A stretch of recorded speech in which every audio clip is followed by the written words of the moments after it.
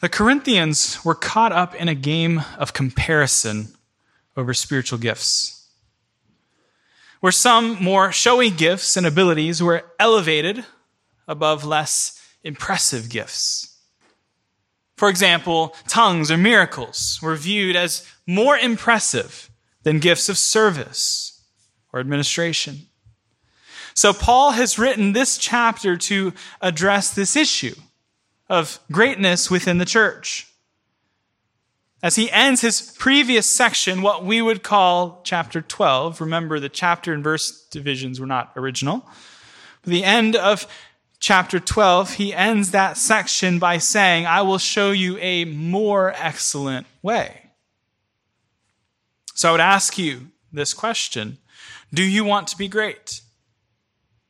Do you want to know a more excellent way? Do you want to know the path to Christian greatness? That path to Christian greatness is through love. This message today is divided into 3 points. We have one slide for each point, so we can go to the first point now. The 3 points are, number 1, the importance of love, verses 1 through 3, the importance of love. Secondly, the definition of love. And thirdly, the endurance of love.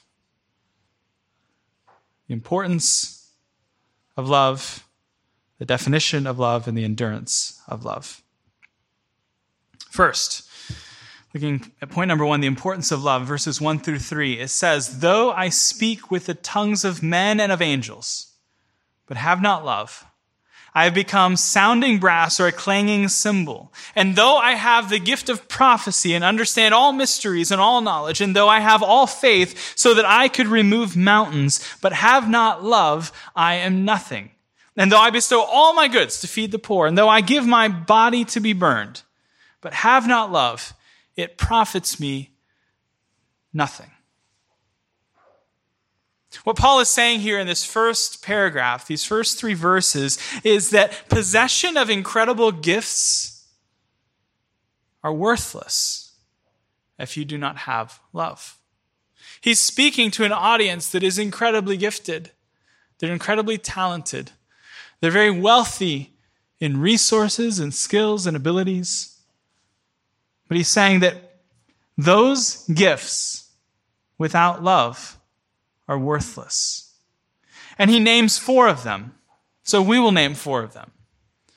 The first one mentioned is tongues. He says, though I speak with tongues of men and angels, but have not love, I have become sounding brass or clanging cymbal. Tongues of men and angels. This is probably the text where those who advocate for the non-language view of tongues get their support. See, there's 2 main views of the gift of tongues. One would say that the gift of tongues is the gift of languages, and then others say, no, tongues is this babbling sound, this heavenly language. It's the language of angels. And so they look to this verse to say, see, it's right there, tongues of men and angels. And angels have a different way, which sounds a lot like what you would see on the YouTube videos if you type in speaking in tongues. I don't think that what you see on these YouTube videos are the languages of angels. But he's saying that even if I had these gifts without love, it would be worthless. Imagine if you had the ability to speak in a language that you had never studied. Imagine that you could walk or take the train, you would take the train, to Jackson Heights, where there are so many different people groups, so many different languages, and you just walk down the street and you hear people speaking languages that you have never studied, but you can understand them and you can speak to them. You can communicate with them in their own language. That would be astounding. Then imagine that you came back to the church and you brought one of these new friends, these new acquaintances that you just met, who speaks in these other languages, and you're able to be the interpreter between this person and the rest of the church. That would be incredible. Now imagine that you could do that, but you were a jerk. You could speak in a dozen different languages without having studied them, but you're just not a very nice person.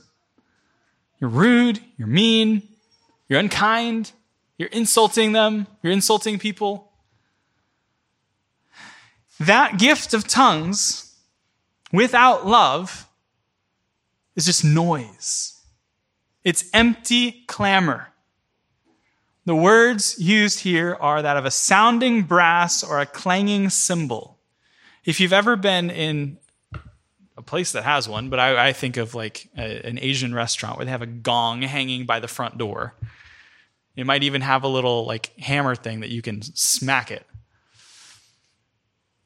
If you have incredible gifts, but you don't have love, and your gifts are gifts of oratory, the gift of the ability to speak, or the ability to entertain a crowd, or to tell jokes, or to MC a party, and you have the ability to get people to listen to you when you're speaking, but you don't have love, then when you talk, it's worse than that cartoon, like Daffy Duck voice, like, wah, wah, wah, wah. It's worse than that.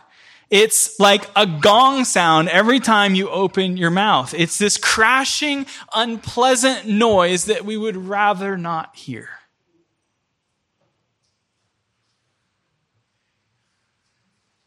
Our words are incredibly important. Having speaking gifts without love is a net negative.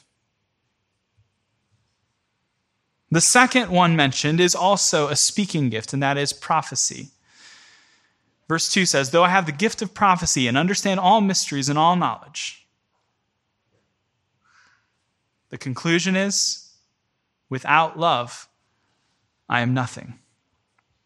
Imagine if you could go to one of these fortune tellers here in New York City, and the lady's like, oh, you want a fortune? Want me to read your palm? Want me to tell you what your future holds? And you're like, only if I can tell you a fortune afterwards. And so she's like, okay, well, pay up and we'll make this happen. So you give her your $10 and she makes her prophecy. And then you look at her and you say, well, I have a prophecy for you. And you tell her some crazy, unexpected thing. And then it actually happens. And then you come into church the next morning. Let's say that you are Trenton. And so Trenton comes into church and he looks at Giselle and he says, Giselle, I have this impression that the Metro North is going to crash tonight. And I don't know if you were planning on taking the Metro North home, but don't, because it's going to crash. So don't take the Metro North. And then tonight, lo and behold, the Metro North crashes. The train that she was going to take, even at the scheduled time, she was planning on taking it. And then Trenton goes on and he looks at Anais, and he says, Anais, something about your mom's car. I don't know what it is, but there's something bad is going to happen with your mom's car. And then, lo and behold, your mom's car catches on fire. But you weren't in it because you listened to his prophecy. And so it just like spontaneously combusted, like those electric vehicles.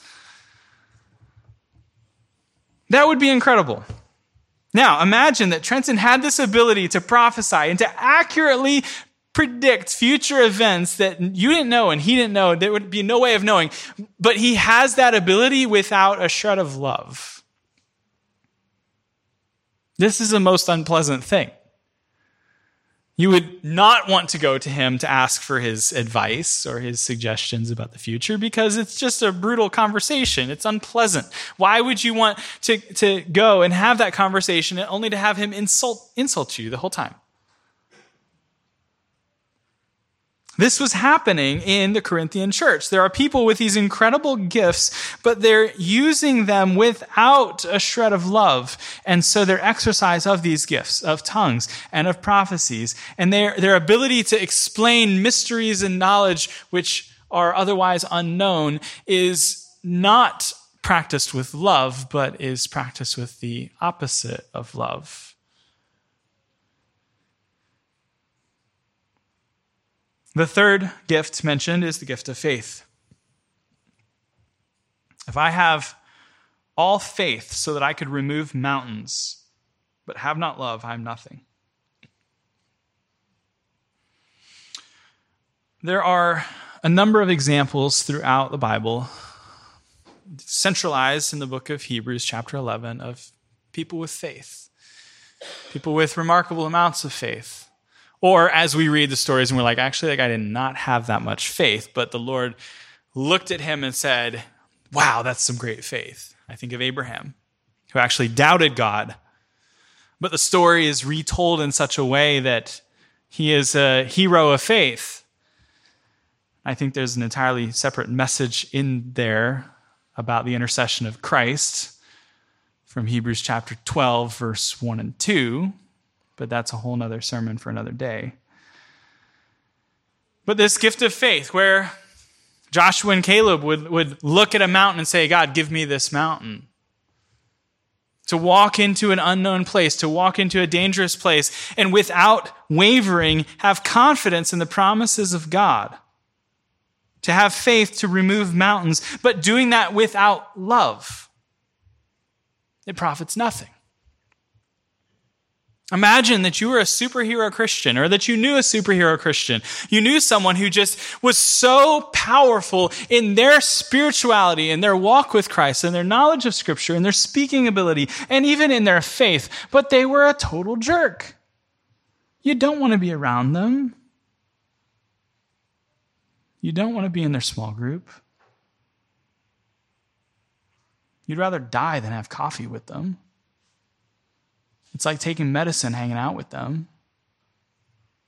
To have these gifts, but without love, it's completely pointless. It's empty. It's worthless. The fourth point mentioned here is the gift of giving.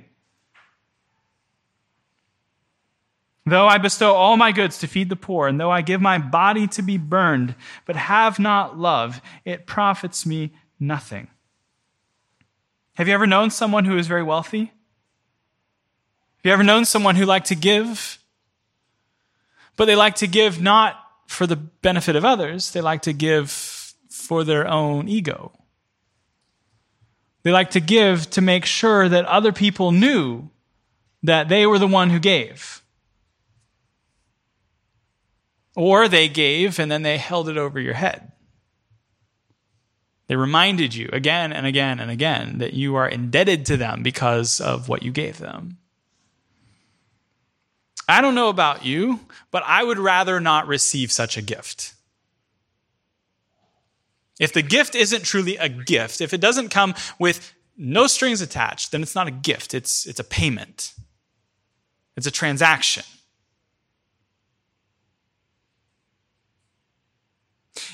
This example given is giving away all of my goods to feed the poor. The most giving you could give. You take your bank account and suppose there's something in it, and you empty it. You say, I would like to withdraw all my money, turn it into cash, and now I'm going to walk out with a suitcase or a bag or a sack or whatever, depending on how much money you've got. I'm walking out with 20s, and now I'm going to go feed the poor. So you go to a line of people waiting for a soup kitchen, and you just start handing out money. But you're not doing it to help them. You're doing it to look good. You brought your own photographer. You brought your own film crew. You're Facebook Living this event. You want to make sure that the New York Times and the New York Post and that all the papers and websites are broadcasting this generosity. And you're also telling each person that you give money to, you're telling them your name. You're saying, remember, this came from Trenton.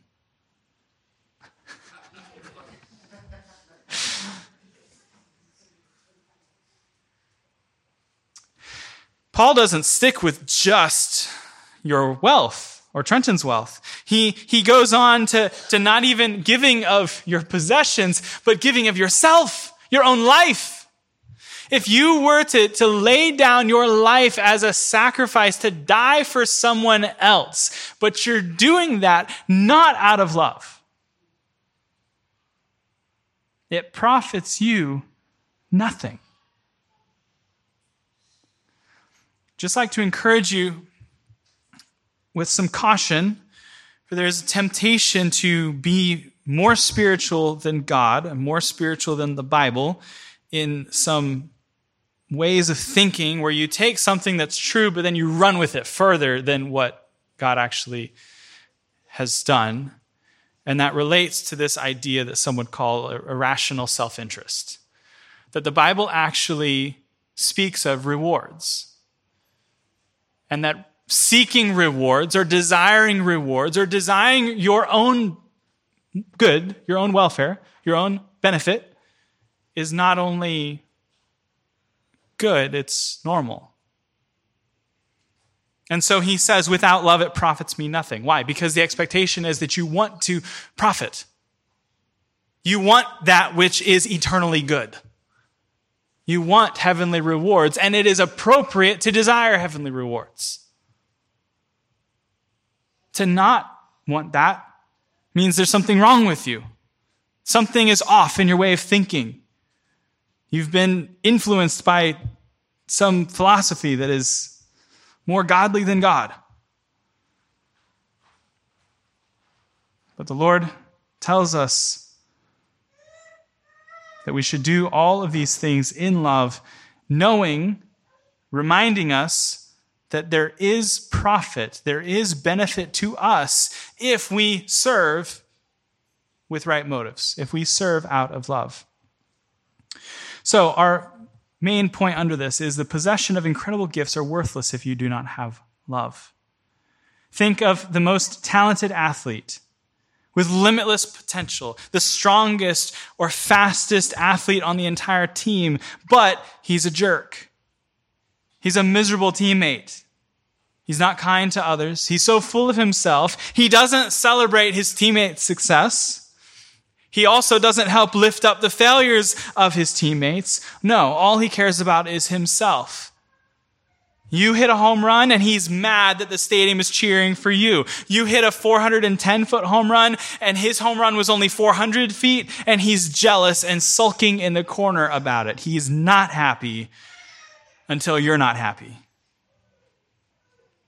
Your team calls the star rookie up from the minor leagues and suddenly the spotlight is away from him and it's onto someone else. So now he has to make sure that he puts that star rookie in his place. When the veteran in the middle of a potential career-ending slump is struggling, this arrogant star athlete does not go over and give him a word of encouragement. He does not offer to do some extra batting practice with him. No, all he thinks about is himself. He doesn't say thank you, and he doesn't say, I'm sorry. These are words not in his category, in his vocabulary. The world would call him a narcissist. When someone does something nice for him, he acts entitled. Well, of course you did that for me. I'm so great. I deserve it. When he hurts someone, he finds a way to blame them. He doesn't apologize, and he certainly doesn't apologize without being forced to.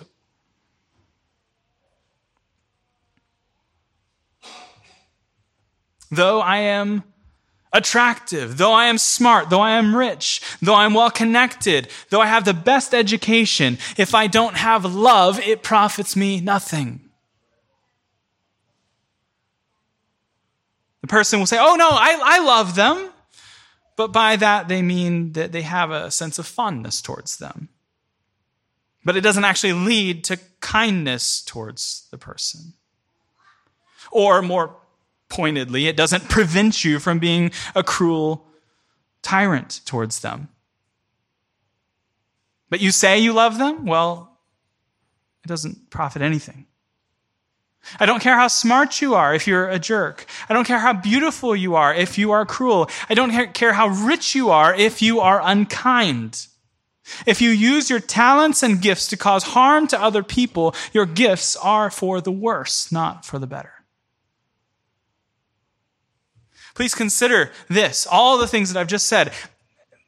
there are not many reasons why Jesus threatens to close a church.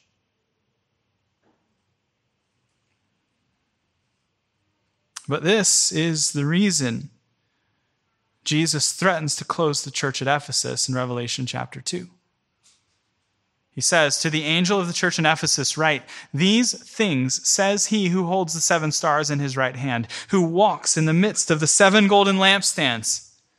I know your works, your labor, your patience, that you cannot bear with those who are evil. And you have tested those who say they are apostles and are not, and you have found them liars.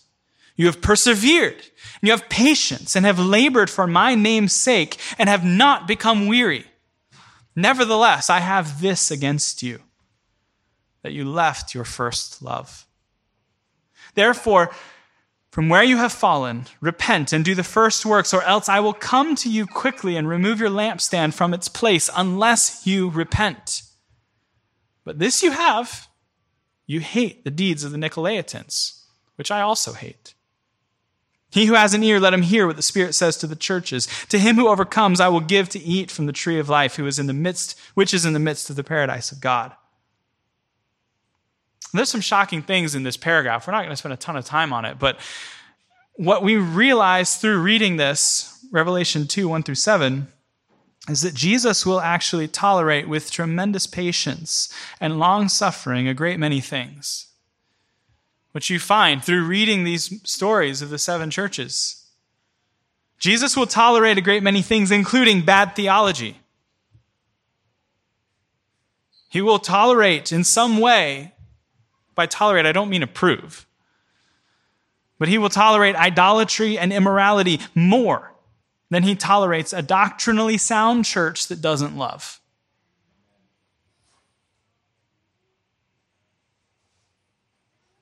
Jesus will tolerate with tremendous patience and long-suffering a great many things, including bad theology, idolatry, and immorality, more than he tolerates a doctrinally sound church that doesn't love.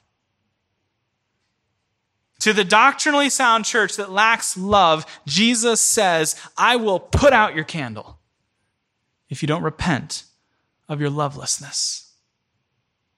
That's serious. Because frankly, that's talking about churches like ours.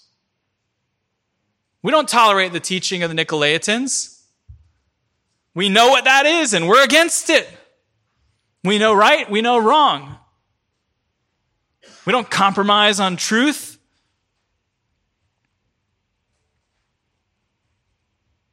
And we walk around the city and we see churches that do. We see churches with flags on the front proclaiming their creeds and their religions. And we look at them and we see this is a synagogue of Satan. It's a place that does not preach the gospel. Yet they continue with the 12 people that are inside. But then you know the stories of church after church after church after church that was planted and established. The lamp was set up, the candlestick was lit, but then it went out. In churches that stood for truth. Churches that didn't tolerate error. Churches that were full of truthers, as it were. What happened? The Lord put the lamp out. In the early days, 3 years ago, talking to John Benzinger about these things, we had lots of conversations in the early days. One of the things that he referenced was a conversation that he had with a fellow that some of you know or know of named Kofi. And this guy named Kofi Adubohan, I think his last name is, has a similar relationship to John that I do. But he's in the northwest, not the northeast. And Kofi is not planting a church, but is trying to revitalize a church. And he was very fearful in the early days of this church plant, and particularly fearful of killing the church. Because he's coming into this messy situation, and it's just not great, and he needs to make a bunch of changes, and he's afraid. And John told him, Kofi, you are not as powerful as you think you are. You don't have the ability to close a church. Only God does that. Only God can do that. So don't be afraid. And that, frankly, just some inside baseball talk right now, like looking under the hood of a pastor's mind. That was comforting to me. To think about that and to realize, no, you need to do what you need to do, take the stands that you need to take, make the decisions you have to make without fear of the consequences, because you know that the Lord is the only one who can close the church. And so if you do the right thing and let the chips fall where they may, don't be afraid of what some person in the pew is going to say. Sure, they're going to say something. Sure, they're going to send you an email or call you or say they want to have a meeting. Pastor, we need to talk. Whatever. Don't be afraid of that. Do what you have to do, knowing that the Lord is the one who establishes and builds his church, and the Lord is the only one who can close his church. So you, pastor, don't actually have the ability to close a church. Sure, you might preside over a meeting in which a church is closed, but it's if and when that happens, it's the Lord doing it.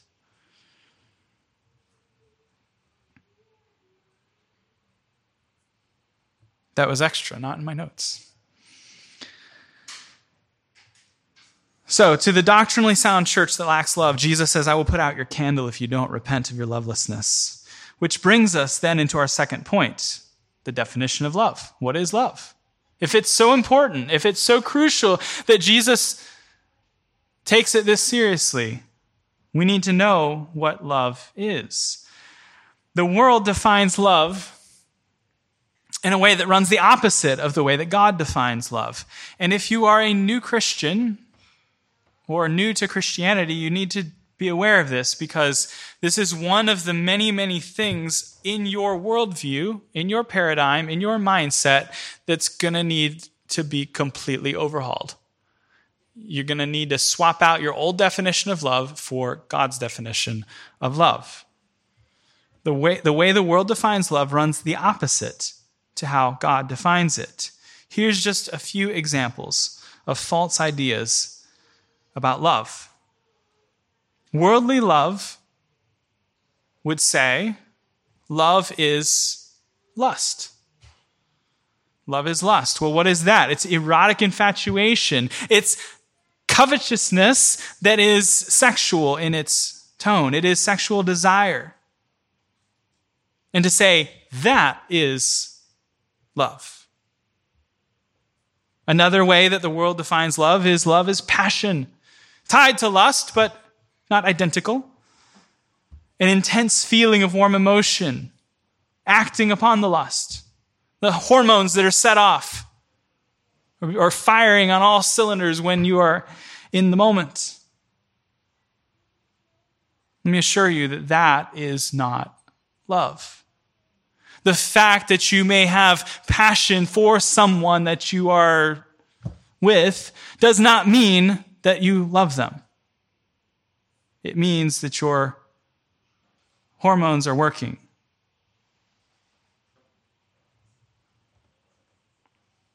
A third example of worldly love is transaction. When someone does something for me, I tell them I love them in return. Even if it's just saying, I love you, so then you say, I love you back. Or think about Christmas when you were a small child and a distant relative who you don't even know gives you a gift. They give you a Christmas present, and your mom or dad says, go say thank you to Uncle Benny. So you say, thank you, Uncle Benny. And say, I love you. I love you. Why did that whole thing just happen? Well, because he gave you a gift. Because he gave you a thing. So there's this transaction involved. Another way of thinking of love in a worldly way is viewing love like being a fan. Like a fan of a sports team. This is a shallow, good vibe towards someone or something. Now, maybe you're from Ohio or Michigan, and for you, it's not shallow. It's part of your DNA. I love my favorite sports team. I can't name any of the players, but I have a general disposition of fondness towards them. But it's not that serious. If they lose a game, well, I didn't even know because I wasn't paying attention. If they lose a game that I attended, I don't really care because I wasn't paying attention and didn't even know the score throughout the game. But here we are, and I'm saying, go sports team. I love that team.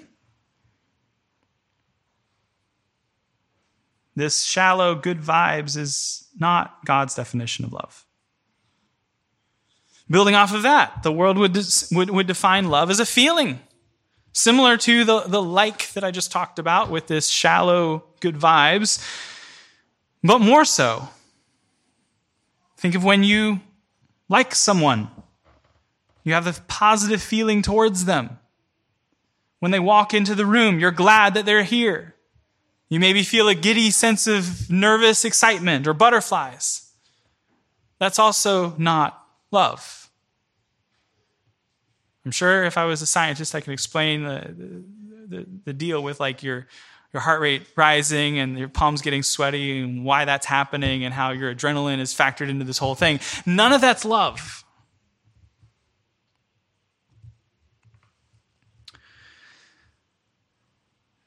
And then the last one that I've listed, which is tied to the transaction, is that love is a self-referential feeling. I love you means I feel good because of what you offer me. Now, these are just a few examples that I thought of worldly love, but in terms of the concept of love from the scriptures, we must pause for a second and acknowledge that there are at least 4 different kinds of love in the biblical view. There's a very famous book called The Four Loves, written on this concept. These 4 are, in Greek, storge, phileo, eros, and agape. Storge is S-T-O-R-G-E, storge, which is familial love, like siblings or parents, you to your cousin.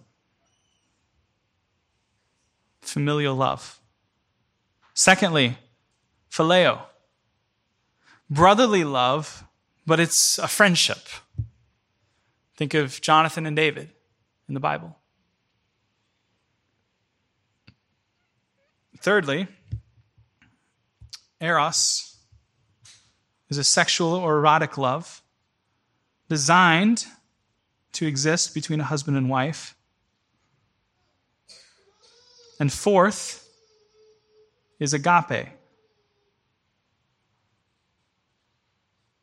Now, I will acknowledge that of these first 3 mentioned, there is some overlap between these 3 points, and some of the definitions I gave earlier as worldly love. That's not the point. The point is agape. Agape love is the highest form of love. It is the form of love that is most deeply and actually Christian. It is God's heart towards us. It is the Trinity's love for each other. It is our love for God in return. And it is the love that God calls us to have for each other as Christian love. Normal Christian love. Not something remarkable, not something exceptional, just the ordinary day in, day out life of love in your heart towards other Christians, because this is the love that God has loved you with.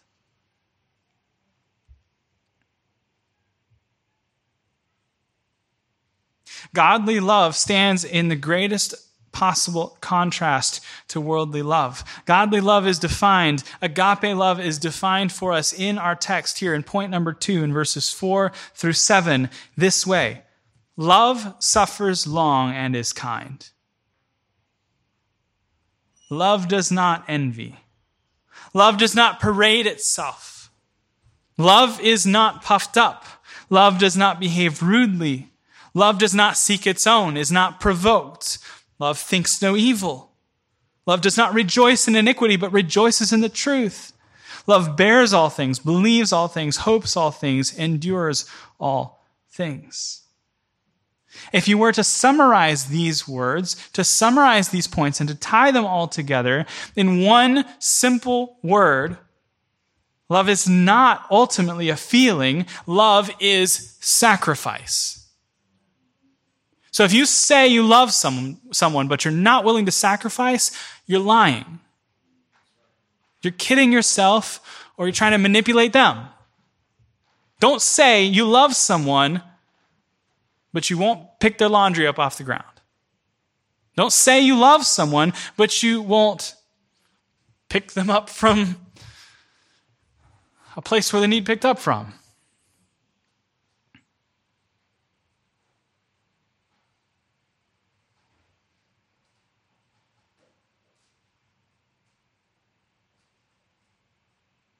Love is patient. Love is kind. Love does not envy. Love does not boast. Love is not puffed up. It does not behave rudely. Does not seek its own. Is not easily provoked. It does not think evil of others. Doesn't rejoice at sin. But instead it rejoices in the truth. It bears all things. It's patient. It believes all things, believing the best about someone.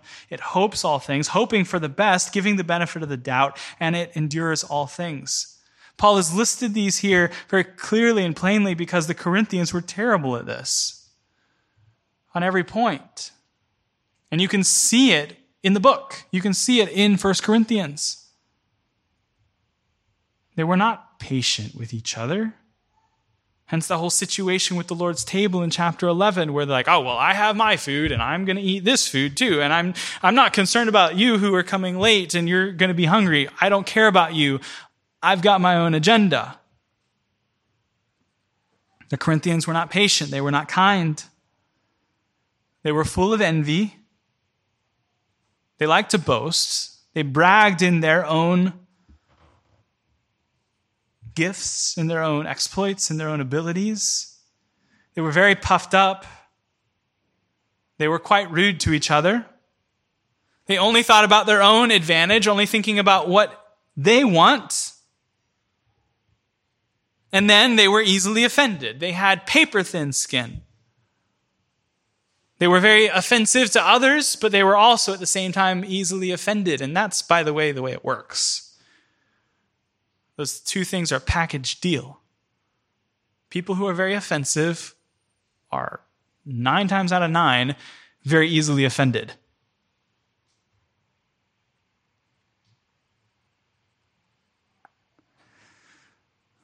They liked to think evil of others. They rejoiced at sin. They hoped that people would have a nice juicy story of something evil happening that they could get excited about. They didn't particularly care about the truth, weren't interested in that. They weren't patient. They weren't bearing with one another's weaknesses and infirmities. They weren't believing the best about other people. They weren't hoping for the best about others, but rather believing the worst. And they certainly did not endure all things for others.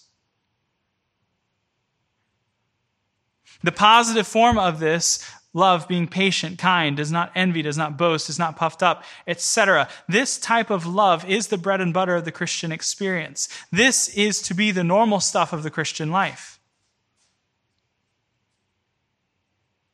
Love does not boast, is not puffed up, does not behave rudely, does not seek its own, is not easily provoked. Could it be said of you? With those who know you best, could they insert your name into this paragraph? Could they say, Jane is patient and kind? Could they say, Jane does not envy or boast?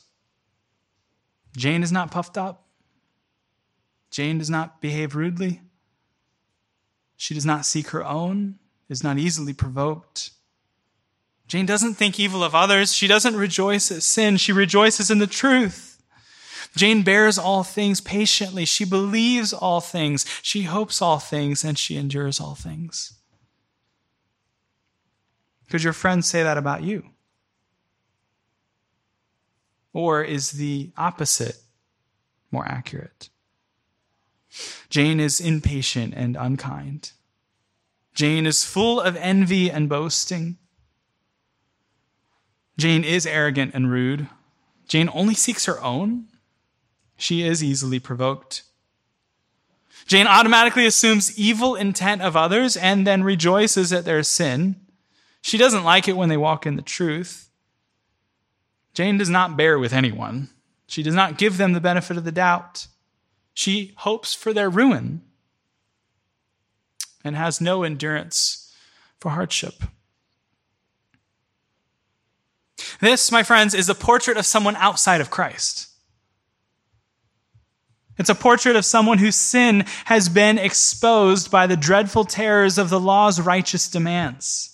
The purity of God's love stands in the brightest contrast to this lost man or woman's sin. And that picture is most brilliantly seen, the picture of love is most brilliantly seen in Jesus as he hung on the cross and as our sins were pinned to him there. No sermon on this text would be worth its weight in salt if it did not include the section I'm about to say to you, and that is this: Jesus was patient and kind. Jesus did not envy or boast. Jesus was not puffed up. Jesus did not behave rudely. Jesus did not seek his own. He was not easily provoked. That did not mean he was a pushover. Jesus did not think evil of others. He did not rejoice at their sin, but rather rejoiced in the truth. I have no greater joy than to know that my children walk in the truth. Jesus quite literally bore all things.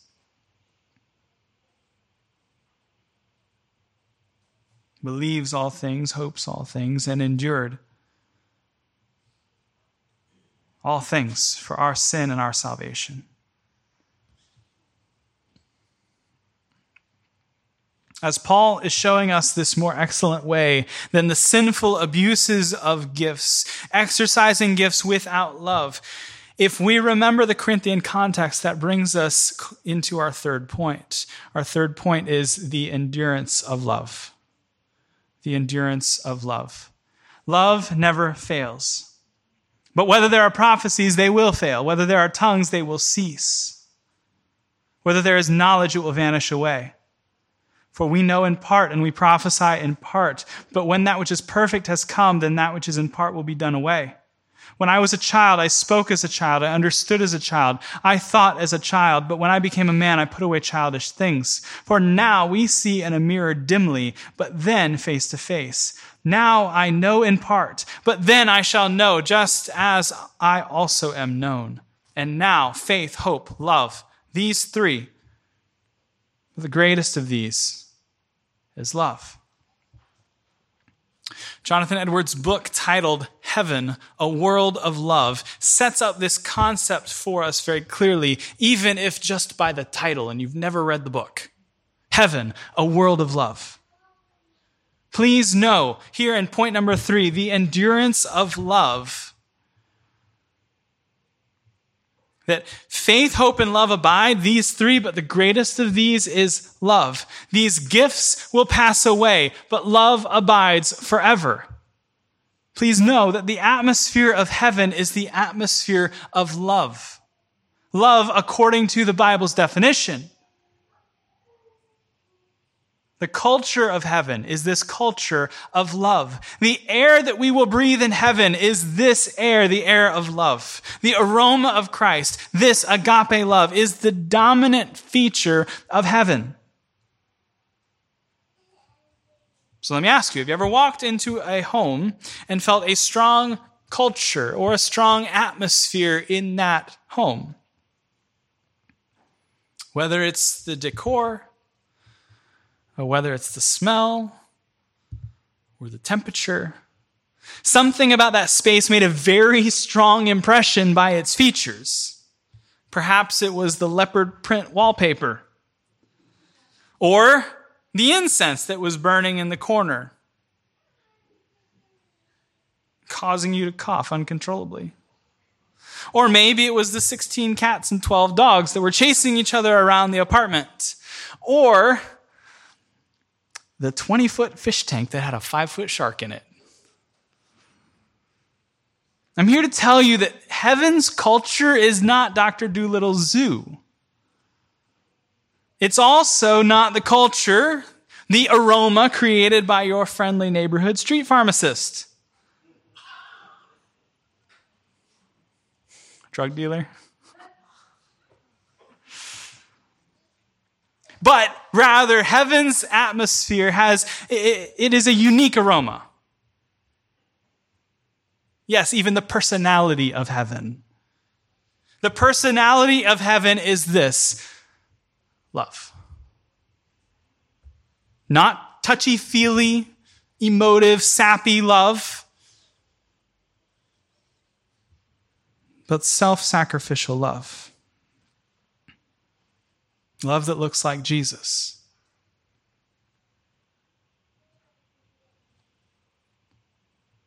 In heaven, the gifts required to build and to serve the church are no longer needed, but love abides forever. So, Christian, if you do not feel as though you possess much in the way of giftings, perhaps your intelligence is rather ordinary, or your looks rather plain, and you can think of nothing that you're actually good at, you can love. And you can invest in developing something that will endure forever. Not in your own strength, but in and through Christ, who loved you and gave himself for you. If you're a Christian, you already have experienced that. You've already got a couple of feet started down this path. If you're not a Christian, this whole thing is kind of foreign to you. Don't worry so much about cultivating this culture of love in your own life. Worry about your own relationship with the Lord first. You recognize that he loved you and gave himself for you? If that thought has never hit you, if that thought has never become real to you, may it become real to you today, that God so loved the world that he gave his only begotten Son, that whoever believes in him would not perish, would not be condemned to hell, but rather would have eternal life.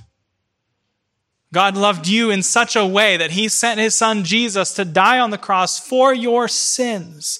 Out of his great love, this is the way he loved you. To redeem you from your sin, that you could be saved. He did this out of love.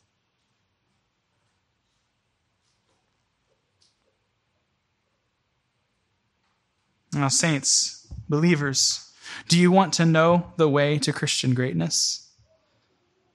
It's the way of love.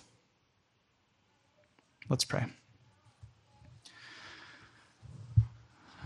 Father, I pray that you would instill these things deep in our hearts and minds. Challenge us in ways that we need to be challenged, and strengthen us and encourage us in ways that we need to be strengthened. I pray for those who are grappling with this concept, considering what's at stake, self-sacrifice being risky.